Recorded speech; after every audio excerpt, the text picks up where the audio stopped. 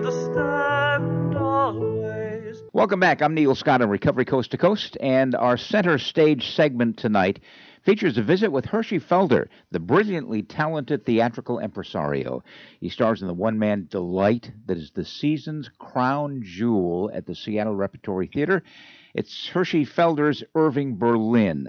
There's good news and there's bad news. The bad news is that it's only here through March 18th, so you're going to have to be quick on this one. Good news is that it's over-the-top excellent. It's part history, it's part entertainment, as Hershey Felder becomes Irving Berlin, America's music master. From his immigration to the United States at the age of 5, through a long and enduring career as a songwriter, through his final reflective years, passing away at the age of 101. I was in complete awe as I and the entire theater sang along with Hershey as Berlin to many of the tunes of our times, including God Bless America, White Christmas, and truly one of the most romantic love songs ever, Always. And to me, it was like seeing old friends who I'd lost touch with over the years, hearing those songs again. Hershey's kind enough to join us for a few moments to shine a light on the production, as well as sharing a bit more about Berlin and Hershey Felder as well. Welcome to Seattle, Hershey. You've been here before, correct? I was here when I was 19 years old, which is a while ago, and I played one night, one concert, and tried over the years to come back, and the schedule never allowed for it. And finally, over the past 4 years, I've been discussing with Seattle Rep, let's see if we can do something. The schedule opened up, and I'm so thrilled because I really love this city. Oh, my goodness. And I love the people. There's a generosity and a kindness, and there's also a desire to take part in something fun. So that's made it really a great, I've been here for 2 weeks. I feel like I've got a whole city of new friends, and that's wonderful. Have you had a chance to see around the city at all? The Metropolitan Market. Let me. That makes me very happy. That Metropolitan Market. I don't know if it makes my costume designer very happy, but for me, it's terrific. When you do something like this, you only have so much time to be able to travel about. Because you're sure. It's from your hotel to your theater, you have a lot of that to do.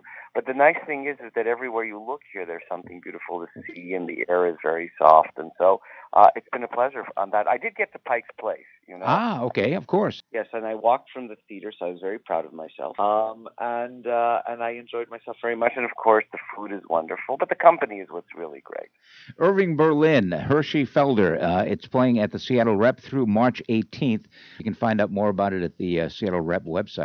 It's more than just a musical. It's the life and the times of a man who had decades-long love affairs with people in America, with the country of the United States of America. And your fascination with Irving Berlin was magnified after you met his 3 daughters. And let's begin there. How did that meeting come about, Hershey? A friend in New York suggested that I do this character, and I really wasn't inclined to do it because I come from a more classical background. And I thought, why don't I just meet the family? Wouldn't that be nice? And I went to meet them in New York with Ted Chapin, who runs the Rodgers and Hammerstein, as well as the Irving Berlin estate. And I thought, we'll take a meeting. Well, I found them to be so interesting and so genuine and so nice and really caring, but they were real people. And I think that was the most important thing. But they also confirmed for me that all this patriotism that we see out of Berlin, that it wasn't grandstanding or this notion of wanting to, sell songs or finding a hook, so to speak, that it was actually genuine, that he came from, Tsarist Russia, where his family's town was annihilated. And he came to this country, saw the Statue of Liberty, and he felt that he wanted to give thanks for the freedom this country gave for his entire life. And there are many things we learn in the show, but, many of the things that I learned, that God Bless America, a song that everybody knows, it's almost like a folk song, that Berlin's never made a cent from it. He donated every single last penny to the Boy Scouts and Girl Scouts of America since its inception, since 1958. So you think of it, it's millions and millions of dollars of royalties from that song that have gone to that organization. What a wonderful thing that is. But he did a lot of this kind of stuff. And, you think of 9/11, quite a bit of time ago, but it keeps on creeping up in our consciousness, and the notion that people all over the world singing that song and people standing on the steps of Congress and singing that song, and you think where it originated from, why it originated. and because it was a man who just wanted to give thanks to the country that he loved so much. Genuine, and that was the part that made me fall in love with this character. How long did it take to write the production? These things always take your whole life in a couple of years. Your whole life, because, every experience that you have, certainly me with these stage works that I do, I learn what not to do. What to do is a whole other story, and that takes about 2 years. And it's a process. It's a process of then once you put it on its feet, finding exactly the rhythms, exactly the character, and so on and so forth. And that's about 6 months in front of an audience. And then, so it's a good thing here. I'm in my 4th year of this character, so at least Seattle gets the finished product. Very lucky. and it takes a good deal of time to really invest in the storytelling to make certain that everything that's in there needs to be in there and anything that doesn't need to be in there isn't, so that it unfolds as an evening that is very clear and very straightforward and very accessible, because that's the way Irving Berlin would have wanted it. He believed in that. He believed in accessibility and that everybody should be able to share in the music and lyrics that he writes. The production is Hershey Felder as Irving Berlin. It's at the Seattle Rep through the 18th of March, and you can find out more about it by going to their website, seattlerep.org. How many performances have you done of Berlin? Well, it opened November 8th, 2014. So I think this is production number 14 or 15. Wow. And each one would have a minimum of 40 and somewhere in the neighborhood of 100. So I think we're probably 600 or 700 in at this point with this character. But remember, there's all the other characters that happen when this is not happening. Sure. This came from Tchaikovsky, and I go back to Bernstein and then to Tchaikovsky in Chicago. So, they keep on making the rounds. But that's a nice thing about people who want to hear these stories, is that we engage with these characters all over the country, and they keep on coming back. Over 1,500 songs from Irving Berlin, 25 number ones. What was his songwriting process like? As he would say, it was sheer torture. He would sweat droplets of blood onto the paper. But he loved to work at night. Ideas would come to him at night. 10 o'clock he would start writing. He was very much a night owl. Had trouble sleeping his whole life, even toward the end. When one would think all we would do is sleep, he took a lot of Nembutal because he had so much trouble getting to sleep. It was so hard for him. But his mind was always going, and, he would literally sweat over lyrics and sweat over music. Music, I think, came more naturally to him. The melodies, once the lyrics seemed to be clear and established, I think the melodies evolved in a much more natural state than the lyrics did. But we do know that he sweated, he crossed that, he worked again. But one of the things that's very clear in all Irving Berlin pieces is that he's very clear about telling a story. In so limited amount of time, limited amount of use of language, he manages to tell incredible stories, and they all have beginnings, middle, and end. And so it's not just a chorus and the chorus comes back and repeats. It's all of they all have an arc, and I was mesmerized by that and realized just how well crafted they all were when I tried to fit them into this musical format that I've created, where it's almost as if he wrote the show himself. Well, it's quite like he wrote the show himself, because all these things just lends naturally to these songs being told, because they're stories. And so songs don't sit there like loxes on the stage just being sung. Each graph, each sentence advances, each lyric advances the story within the story, and that really made me appreciate just how craftsmanlike he was. Irving Berlin did not read or write music, which is pretty astounding. Well, to a degree, he says he doesn't play piano, but he can sort of bump around on it. And he said he didn't read music at all. I think he must have been able to read a little bit. Was he very musicianly? His ear was a perfect ear, and I think that's what you need as a musician. His mode of expression was his voice. Did he learn the basics of the grammar of it? Not really, but then again, he didn't need it because so much he did was natural. And there were teachers who guided him against taking music lessons. They said that it would get in the way of his natural musical ability, but he heard harmony and he heard melody perfectly. And I think that's remarkable, but he also spent a life developing that. So his mechanism for identifying music is different from the regular trained musician, but it still very much is musicianly. And I had to come to accept that because I come from a school where if you don't know a rest from a half note, you don't belong in the music business. Yet with him, it was just music above all, and notation was just sort of a dictation. It wasn't any more than that. You know, he had the music in spades. And that's a really remarkable talent that he had. Hershey Felder as Irving Berlin. It's at the Seattle Rep through the 18th of March. He had 1,500 plus songs in his songbook. Are there any songs that have not been recorded? Are there any that are still somewhere tucked away that no one has heard? Oh, I would believe there are. I know in the archives there's stuff that people don't know. Robert Kimball, who is a good friend, a telephone friend of Berlin, because they used to speak every day on the telephone, but at the end of Berlin's life, he never left the house, so nobody got to see him. But he put together a collection of these songs with Berlin's daughter, Linda, who I know very well, who is in Paris, and it's a remarkable collection. Are there things that are not in there? I would suppose there are. You know, in the archives, things that are written on pieces of paper, things that landed up in the trunk that he discarded that have not seen the light of day. I would bet that in there are some quite miraculous things, and the daughters talk about those things. I don't know them, but I can imagine there's some miraculous stuff. Tell me more about Hershey Felder. You were born in 1968. Mm-hmm. What is the background of that name? It's my grandfather's name, and my grandfather passed just before I was born, and his name was Howard Herschel, and so I got that name, and Hershey stuck from the time I was a kid.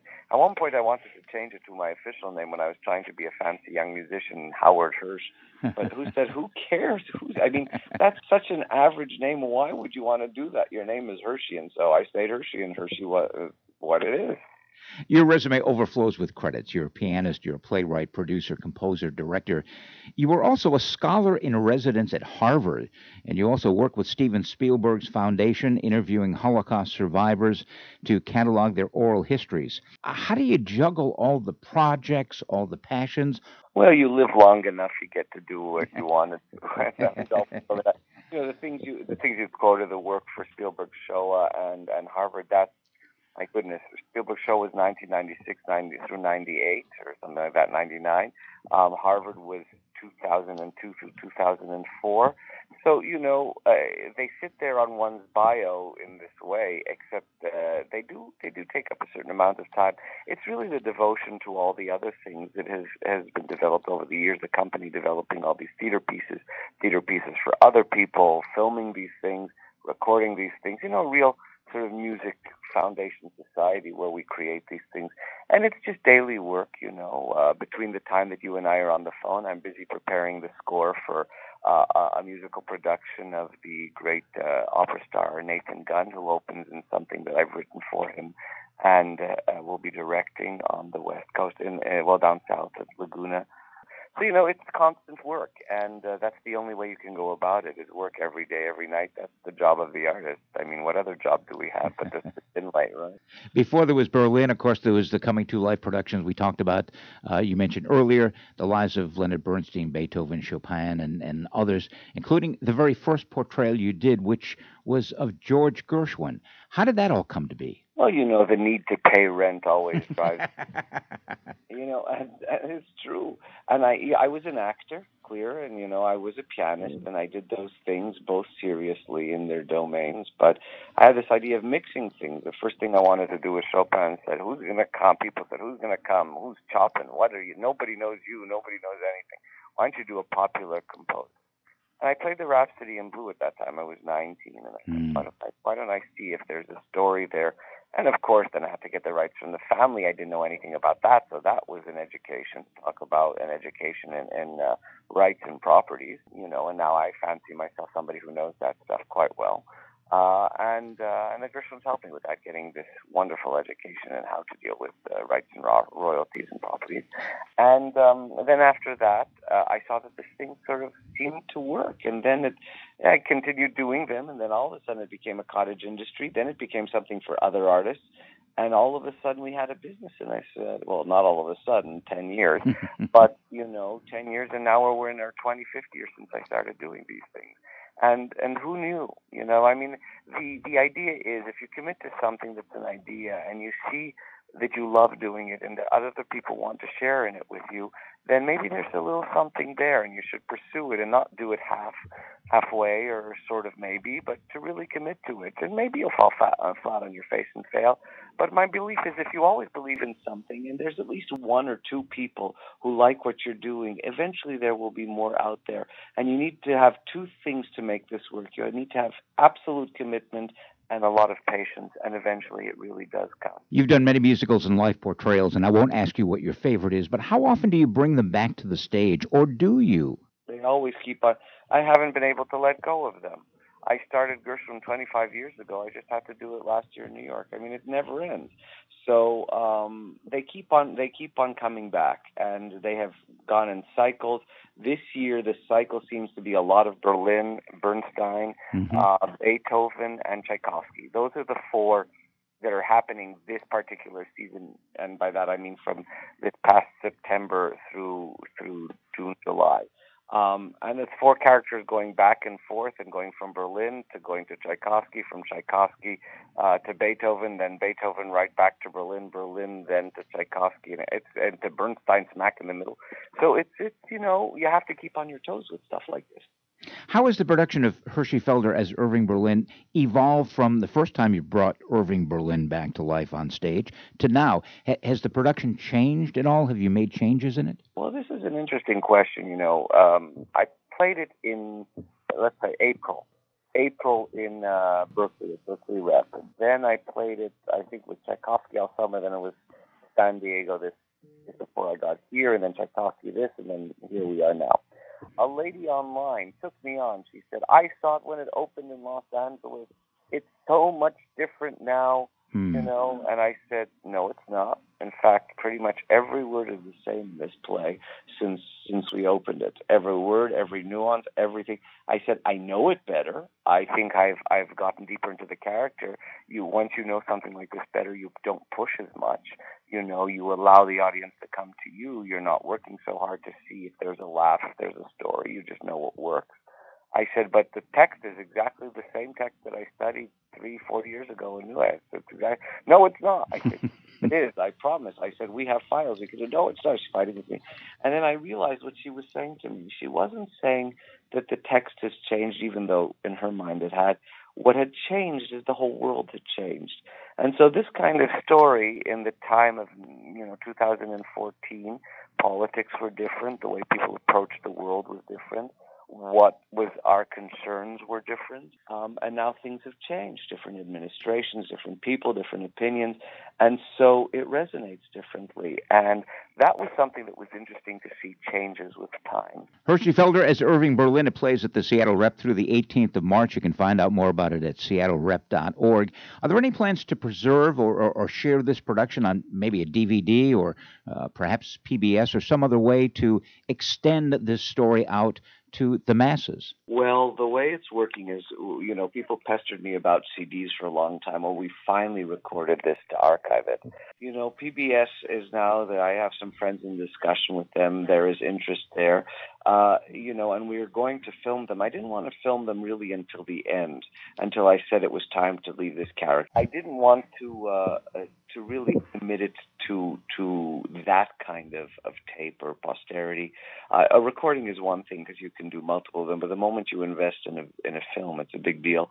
We're all planning on it, and we did put Gershwin in the can. What else did we do? We did Beethoven. We put that away. I want to wait until I really I know that this is the final version of it. And I think it is, after 800 performances. But I think when it's pressing, when it's time, that's when we'll do it and release it so that it'll be sort of something that people can refer to or see or enjoy as the years go on. You are on the road quite a bit. Where's home for Hershey? At the moment, it's in Seattle. The rest of the time. Home is where the stage is. It's where the stage is. It's with a suitcase. That's the way it is. You're on stage 320 times a year. It's a lot. Main home is, of course, in New York, and then secondary home, I'm able to be in Europe. That comes to a total of 12 or 13 days a year. So eventually, I'm hoping that as time goes on, I get a little bit older, I'm going to be able to balance when I can actually be at home vis-a-vis how much I have to be on the stage. But you know what? As one of my directors always said, it's better than a stick in the eye that they want you on the stage. Better than a stick in the eye. Okay. It's more than a one-man show. The artistic team behind the curtain really helps bring this to a flawless crescendo every night. People say, well, it's a one-man show. Well, it's not really, because there's a lot of people behind the scenes that make this work. Yes, we have director Trevor Hay. We have, most important, Megan Maya, who did all the research for this and helped me to make sure that everything was in order. We have our designers, Chris Ass and Lauren Seifert, sound designer Eric Karstensen, Karen and Sam, who run the offices for this to make sure that all happens. But, the real other important character, and this is the audience, and the piano, they're two important characters. The piano, because without the piano, the whole thing doesn't work. But the audience is a very important character, and in this piece, they happen to take part. They have a role in this piece. They come in and they're cast immediately because it's based on an evening that actually happened in Irving Berlin's life, where people, strangers, people who were carolers, coming to sing for Christmas, came to sing to his house, and he invited them in. And so the audience is immediately cast in a character that actually existed. That makes it more than a one-man show. It's every night a 600, 700, or 800-person show. And that makes it very touching, because we're all in there together, all taking part in this event. We have a national radio show, and for listeners around the country, where does the show go next, or is this the end for a while of Berlin? No, Berlin next is going to appear in Cleveland at the Cleveland Playhouse in June. Between then, it's Tchaikovsky in Chicago and Bernstein at the McCown Theater in the Desert and Beethoven at the Laguna Playhouse, and that takes us right up to June, where we land in Cleveland with Irving Berlin. And starting at the end of August, we open the Berlin show in New York for several months. Oh, in New York? Wow. Mm-hmm. Where will the play in New York? 5090 59th, a theater that I love very much in Manhattan, and where I've made appearances before, one as a director and one with the Bernstein show, and have had great success there. So, it's a lovely thing to be able to go around the country and share these pieces with people from all over. Hershey Felder joining us. Hershey Felder as Irving Berlin at the Seattle Rep through March 18th. Tell me a little bit about your Paris love story. Well, that's the last piece in this collection of 9 characters, and it's the story where I'm able to tell about one of the great loves of my life, Claude Debussy, and his music that I discovered for myself when I was just a kid, going through a very hard time with a very, very painful illness in the family, and how this music painted a picture of safety and security for me when I was 11, 12, and 13 years old. And how it landed me up making a residence in Paris myself. And so it's the one very, very personal story, along with the story of the composer, that I get to tell, that ties up this whole series and explains how the whole thing happened to begin with, using the music of Claude Debussy. One of the great quotes from Irving Berlin is, the toughest thing about being a success is that you have to keep being a success. And talent is only the starting point. So you go from character to character, from city to city, and I certainly hope that you will be back in Seattle again at some point with your incredible talent. Well, I've loved it here, and I will continue loving it here for 2 weeks, and I'm grateful that you have been kind enough to talk to me about all of this here in Seattle. I want to encourage all of our listeners, you don't have much time. It ends on March 18th. This is a must-see. Hershey Felder as Irving Berlin at the Seattle Rep. You can get tickets at seattlerep.org. I thank you so very much for your time, Hershey, and I wish you continued success on stage and in real life. And thank you, Neil. It's a pleasure speaking with you. I'm Neil Scott. We're going to take a short time out. We'll be back with more right after this. Go.